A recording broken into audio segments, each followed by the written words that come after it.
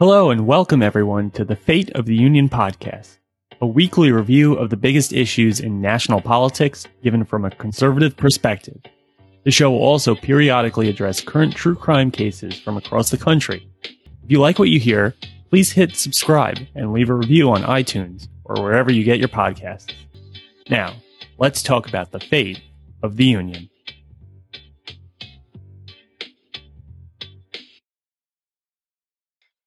Welcome in, everybody, to Fate of the Union. The date of recording of this episode is Thursday, February 18th, 2021. It's your host, Franklin, once again. And today, first and foremost, we're going to go over a little bit of the life and really legacy, especially as it pertains to political commentary and political commentary broadcasting. And that is, more specifically, as I'm sure a lot of listeners are aware, the passing of one Rush Limbaugh. Rush obviously had a very, very long and well-noted career, both mainly syndicated on AM and FM radio stations, but obviously became known through making the New York Times bestseller list, also in the National Association of Broadcasters Hall of Fame, among other notable achievements. So we're going to go over a little bit of the life and legacy of Rush Limbaugh, and then kind of go how his passing is being received by various people on the political spectrum, and really seeing, does his passing have any lasting impacts as far as the landscape of political commentary on our side of the aisle, now that it is a tremendous void and presence in the space of conservative leaning political commentary lost with the passing of Rush Limbaugh. So we'll take it kind of from the top. He was best known as the host of his self-titled Rush Limbaugh Show, again nationally syndicated on both AM and FM radio stations. And he also hosted a national television show for a few years in the 90s. In 2018, Forbes listed his earnings at $84.5 million. He was obviously very, very successful. He was noted both at first in radio broadcasting, not so much TV, but he did come to have a presence on television as well. And throughout his history and really presence on radio, Rush was kind of a tastemaker as far as being very fervent in his support of Republican politicians, but doing so in a way that really engaged his listeners. He had a very, very dedicated fan base that really grew to care a great deal about the program. And it's worth noting that for really the entirety of his career, Rush did the show by himself. He would obviously periodically have guests on or go back and forth with another guest in the studio, but we're talking about a guy well into his 60s and all the way up until very recently, before passing on February 17th at the age of 70, who was doing several hours of a radio block continuously just by himself, and just kind of going off the cuff every day, fielding calls, going back and forth with callers, and really providing a full hours-long feature radio program, which doing so well into his 60s and doing so at such a prominent level and such a noteworthy level that everybody on this side of the aisle, whether you disagreed with him or not, you were always aware what Rush's takes on the big issues of the day were, just because, like I said earlier, he occupied that kind of space in political commentary.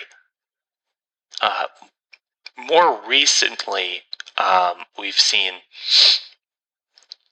some of the statements that have come out since his passing.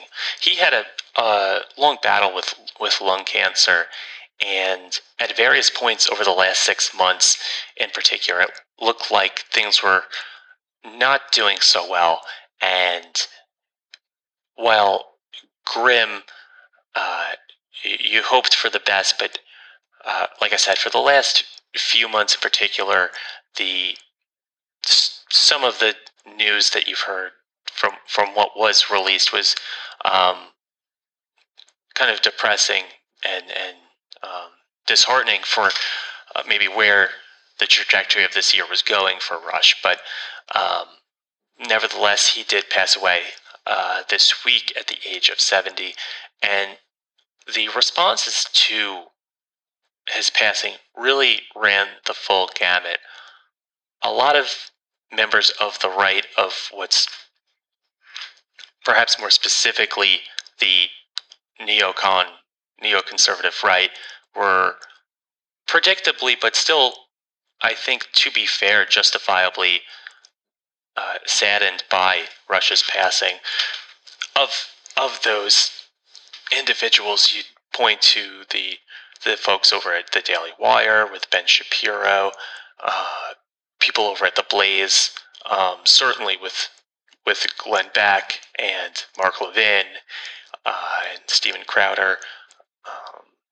Glenn Beck and Mark Levin, of course, have had their own presence in the right-leaning political commentary themselves, and obviously kind of their reaction and content commentary in the midst of Rush's passing was certainly heartfelt, and again, like I said, justifiable, because as we'll see in a few minutes, he really did have such a tremendous impact in this industry, if you call it that, the industry of political commentary. And even members of kind of the more dissident right, the online trolley kind of right. It was interesting because politics-wise, they probably didn't agree with Rush on a certain, amount of big-time topics. Foreign affairs is probably one of, if not the biggest one, but a lot of them still seem to find time and really find the space to note what a noteworthy career Rush did have. And I think maybe some of them could appreciate that although their views diverge, like I said, especially when it comes to foreign affairs, the way that Rush went about his business and really went head on into certain fires, which we'll speak of in a few minutes, I think it'd still be appreciated from, again, those kind of dissident right members, because I think they certainly have an affinity or a certain appreciation for somebody who's at least to some degree on their side for a lot of issues and could have used the huge platform that he has and go so intensely into the belly of the beast. So that was an interesting dynamic as well. And then, of course, predictably, we have the left, and really more specifically, the progressive-leaning left, which is becoming an ever-increasing contingent of the left side of the political aisle, and the kind of online blue check marks you see on Twitter.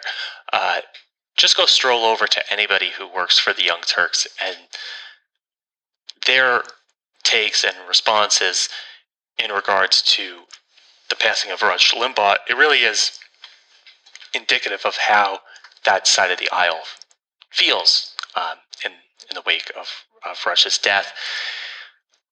Specifically, Cenk Uygur, who's kind of the figurehead of the Young Turks, said that, of course, we don't need to mourn the death, or it's not worthy of mourning the death of Rush Limbaugh, because he lived such a life and expressed such views that we're really not missing anything. He was a bad person, according to Cenk Uygur. This, of course, is someone who has year after year taken millions upon billions of dollars from anti-freedom nations like Qatar, who engages in every muddy, down in the gutter type of character attacks in politics that you could ever hope to avoid.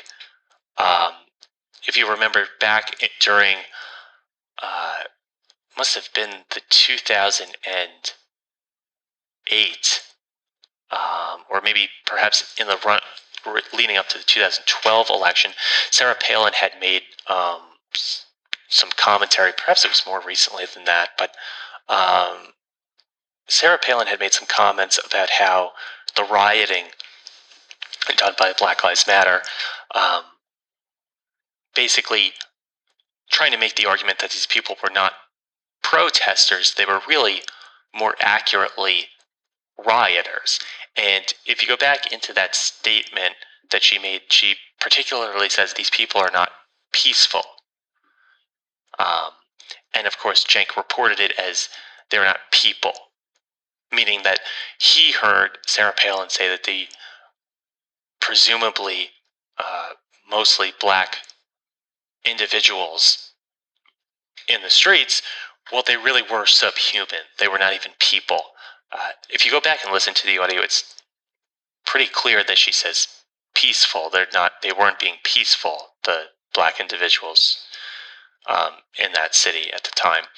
And even regardless, if you use just a modicum of common sense, a politician or even former politician who has any hope of having a future career whatsoever obviously wouldn't say that a certain race of human beings aren't really people. They're subhuman dregs of the country. So even just by an exercise of very simple common sense, you would think that someone with Sarah Palin's stature and her place, although diminished, but still somewhat of a place in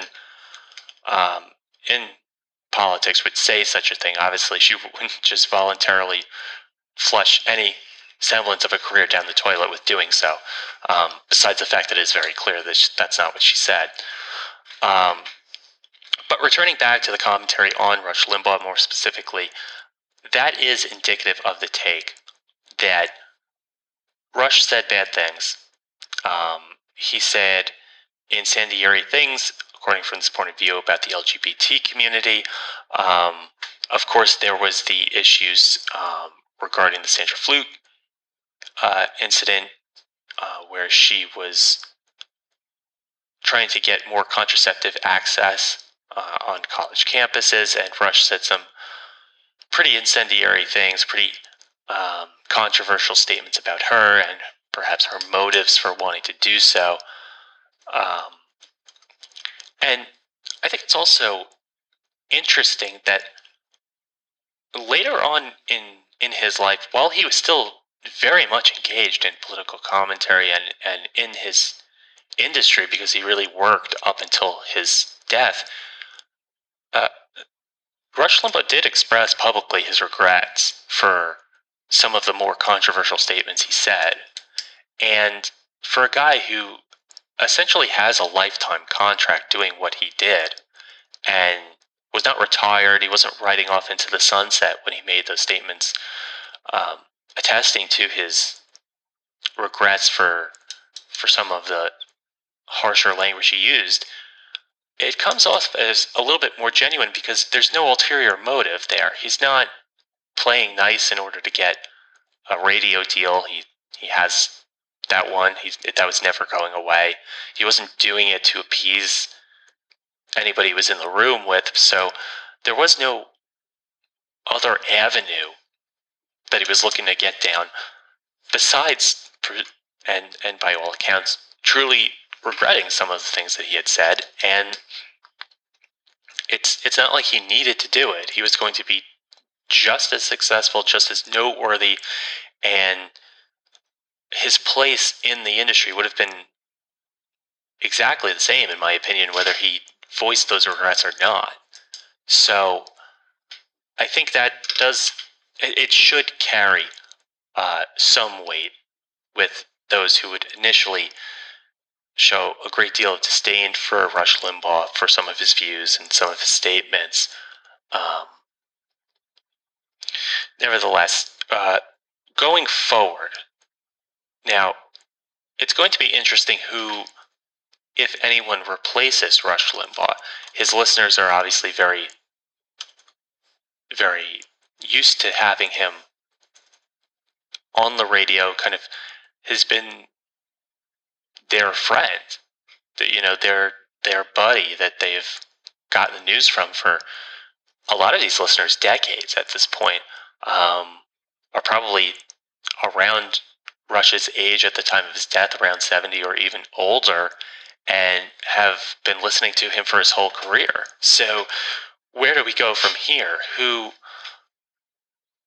will take on Rush Limbaugh's position, either literally in this slot on these stations, or perhaps even metaphorically, as far as who's the next Rush Limbaugh in conservative commentary. And a few names come to mind. I've heard a couple, either former President Donald Trump or Vice President Pence being a possible replacement.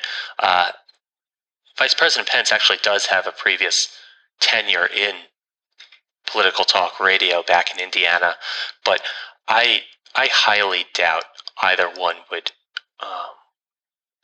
be such a daily presence like that,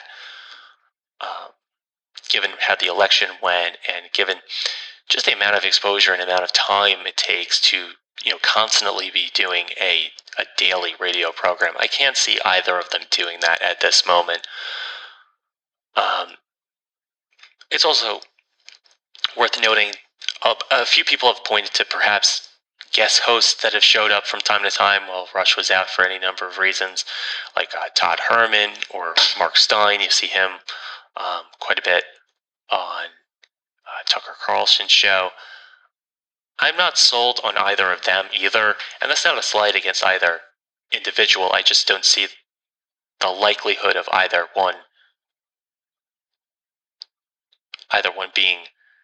being the replacement, even on a temporary basis. Even though the program's runners have said that it's similar to replacing Alex Trebek, and I think that's a good analogy, because people who tune into Jeopardy Monday through Friday at 7 o'clock for decades at this point have been used to seeing the same person. It really does seem like at times you're catching up with a pal, an old friend. And this perhaps even more so because he's talking to you about things that you're very interested in. You have a passionate following for. So while it is outstanding, as moving on to who kind of takes that space in our side of the aisle, I know people have very hot and cold views on him, but I would have to point to someone like Ben Shapiro, who's in his mid-30s at this point, has already had well over a decade in this space. He's settled in the last few years, having his daily podcast simulcast on radio as well as being online. So I think he's been poised to kind of be that person to the extent he's not already that person. But with the passing of Rush Limbaugh, and really have to look at people like Glenn Beck, people like Mark Levin, a certain amount of what they do, especially Glenn Beck, is behind a paywall.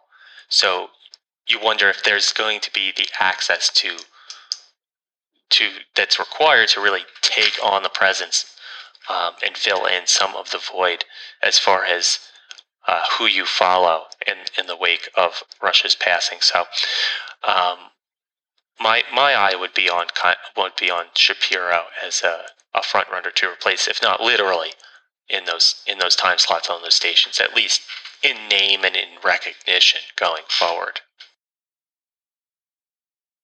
One last story here before we get out of here for this week, and we'd really be remiss if we didn't go over what has been developing over in New York, and specifically the repercussions of the COVID response from Andrew Cuomo and his administration. And if you'll remember, for quite a while now, there had been at first initial allegations and then really substantiation to the extent of having what has now been an Attorney General stepping in and conducting an investigation in response to Governor Cuomo's response to the virus, insofar as assigning and quarantining individuals in nursing homes that, of course, are already home to highly susceptible individuals. Older people would have weakened immune systems. They have obviously a higher likelihood of having pre-existing conditions, and that action is so defied any kind of common sense for where people with any kind of illness should be going. Certainly they shouldn't be going and congregating or being in any kind of close proximity to those people who have weakened immune systems. And just as obviously, those in nursing homes and old age homes would be at the top of the list for people who you would think would be susceptible and especially vulnerable to an illness that compromises your respiratory system and your breathing. Last month, to the point of the Attorney General, she issued a report finding that the New York State Department of Health undercounted the COVID-19 deaths among residents of nursing homes by approximately 50%, essentially by leaving out deaths of residents who had been transferred to hospitals. Now, this is important because at first glance, when we heard of the plan to stick COVID-infected individuals in nursing homes, again, at face value, it seemed like such a wildly irresponsible plan. And now that we know that the deaths not only were they troubling to begin with because they were a result of such a pin-headed, foolhardy plan, that's only half the damage, quite literally. That's only half the numbers of the total number of deaths. And a lot of people have been kind of wondering, what are the repercussions here for a guy who pretty much walks into re-election every campaign? Somewhat similar to out in California with Gavin Newsom, there have been talks about a recall. There have been some calls for a resignation, but at the end of the day, it almost seems like you throw up your hands and you wonder, well, for a guy who wins so handily in such a heavily favorable district for his political party, at the end of the day, what's really going to happen here? Is it going to be some kind of fine on the administration? Here in New York, there have been plans to further restrict his emergency powers, which at the end of the day, he's still dialing back restrictions now that President Biden has been inaugurated, and B, he still has his position. The fact that you're taking away some powers, A, is not really solving the problem. His judgment and his discretion is still being exercised in other issues aside from emergency issues. And number two, at the end, what are you going to do? Are you going to kick over the decision to the New York State Senate, the state legislature? As far as policy prescriptions, again, putting aside the completely unwarranted COVID response plan, just in terms of general policy making, it's not going to be all that different if you kick it over to, say, the legislature body of New York State. But personally, I think that this resolves in such a way where he'll either take a job in the Biden administration or cite some kind of other, I doubt it'll be health issues, but perhaps personal issues, something that justifies not running again, and kind of use that as pretext for the real reason is that he doesn't like his chances for re-election given the outcry and backlash from his COVID response, and he'll kind of mask those illusory reasons of either personal problems or taking another position as the real reason for not seeking re-election, when it has become abundantly clear that if he does not seek re-election, we have clearly discovered the rationale for doing so.